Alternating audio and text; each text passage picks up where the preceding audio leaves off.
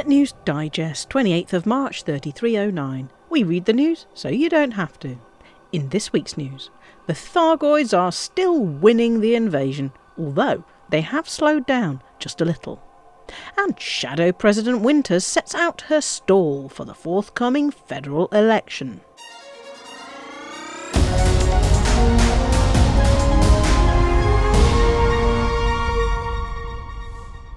Humanity may not yet be winning the war against the Thargoids, but at least the Thargoids are expanding their sphere of influence slightly more slowly, according to data released by the Defence Council of Humanity. The number of systems controlled by Thargoids has been increasing by around 70 per week, but for the past 2 weeks the Thargoids have been taking less interest in uninhabited systems, and it may be this that's led to the slowdown. While the number of systems cleared of Thargoids has increased from an average of 10 per week up to 20, there are still more systems falling under Thargoid invasion and control than can be cleared. Aegis has asked commanders to concentrate on alert systems to try and head the Thargoids off from attacking in the first place.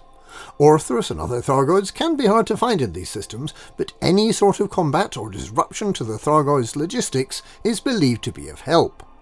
There are unconfirmed rumours that collecting tissue samples from Thargoids in alert systems and returning them to one of the rescue ships may have a disproportionate impact on the Thargoids' invasion preparations, but this needs further work to verify. Aegis's caustic sink launchers, which are primarily intended to aid survival in the Maelstrom clouds, have proved invaluable in combat too. Where once caustic missiles and clouds could cause significant damage to ships fighting the Thargoids, caustic sinks now take care of the problem, with the pilot simply having to remember to eject the full sinks to retain a completely healthy hull. With Xiaojin I returned to the Aegis megaship Oren Miller and Leuten Star by the kind if misguided actions of the Thargod cult, Professor Tesro is believed to be working with Xiao to understand what the Thargoids are likely to do next and how best to approach the conflict. It seems likely that combat will continue to play a big part in our response to the Thargoids, but Aegis remains hopeful that we may be able to identify what's motivating the invasion. Meanwhile, Xiao strongly believes that her former azimuth torturer Salvation remains alive as a disembodied consciousness in a computer built from Guardian technology. Could it be possible that the Thargoids are invading to try to eliminate this new manifestation of their ancient Guardian enemy, as well as the man partly responsible for 2 genocidal attacks on the Thargoids? Perhaps, if Salvation and Azimuth Biotech can be eliminated, the Thargoid invasion will end. Would that be a price worth paying for peace?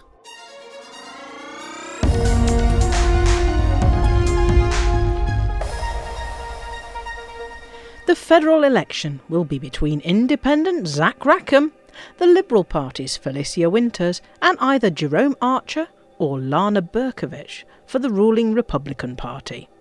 The Republicans are in the middle of their caucus race, which is a bit like a CQC battle, only nastier and with political promises instead of weapons.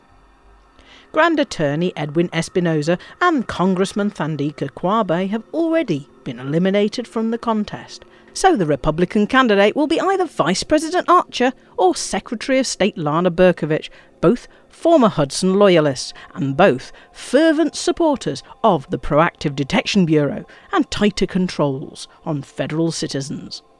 It's the draconian restrictions on civil rights that have been the Republicans' least popular policy, and it's no surprise that the Liberal Party candidate, Felicia Winters, has vowed to shut down the PDB on her first day in office. She plans to go back to what she describes as the core values of the Federation, taking away state control, dismantling the spy network, and giving every citizen the opportunity to achieve success. But Winters won't be afraid to spend big on the military in the campaign against the Thargoids. In fact, she says she will increase military engagement by providing a protective defence umbrella around neighbouring independent systems, both protecting those systems and giving the Federation a defensible line to hold back the invasion. The Federal Free Press warmly welcomed the Liberal Party manifesto, while the Republican-leaning Sol Today was predictably dismissive, under its headline, "Vice President Winters ate my hamster." The other candidate is populist, ex-pirate and corporate mogul Calico Zack Rackham, who with his Just Like Me campaign offers everyone in the Federation the promise of being just as successful as he has been. He has been concentrating on celebrity endorsements rather than attempting to balance the books, and there remains extreme scepticism around whether the Federation could withstand 8 years of Rackham attempting to deliver on impossible promises. The election comes at the end of Zachary Hudson's 8-year term, which began after the disappearance of President Jasmina Halsey in 3301. It is strongly suspected that Hudson worked hard to undermine Halsey's authority when she was president, using the increasing availability of Onion Head as a means of triggering discontent. What is certainly true is that Hudson's close ally, Admiral Vincent, was later convicted for his part in the attempted assassination of Halsey, which led directly to Hudson's appointment as her replacement. Both Vincent and Jupiter Rochester, his co-conspirator, remain under solitary confinement amid rumours that they might possess information that would condemn Hudson.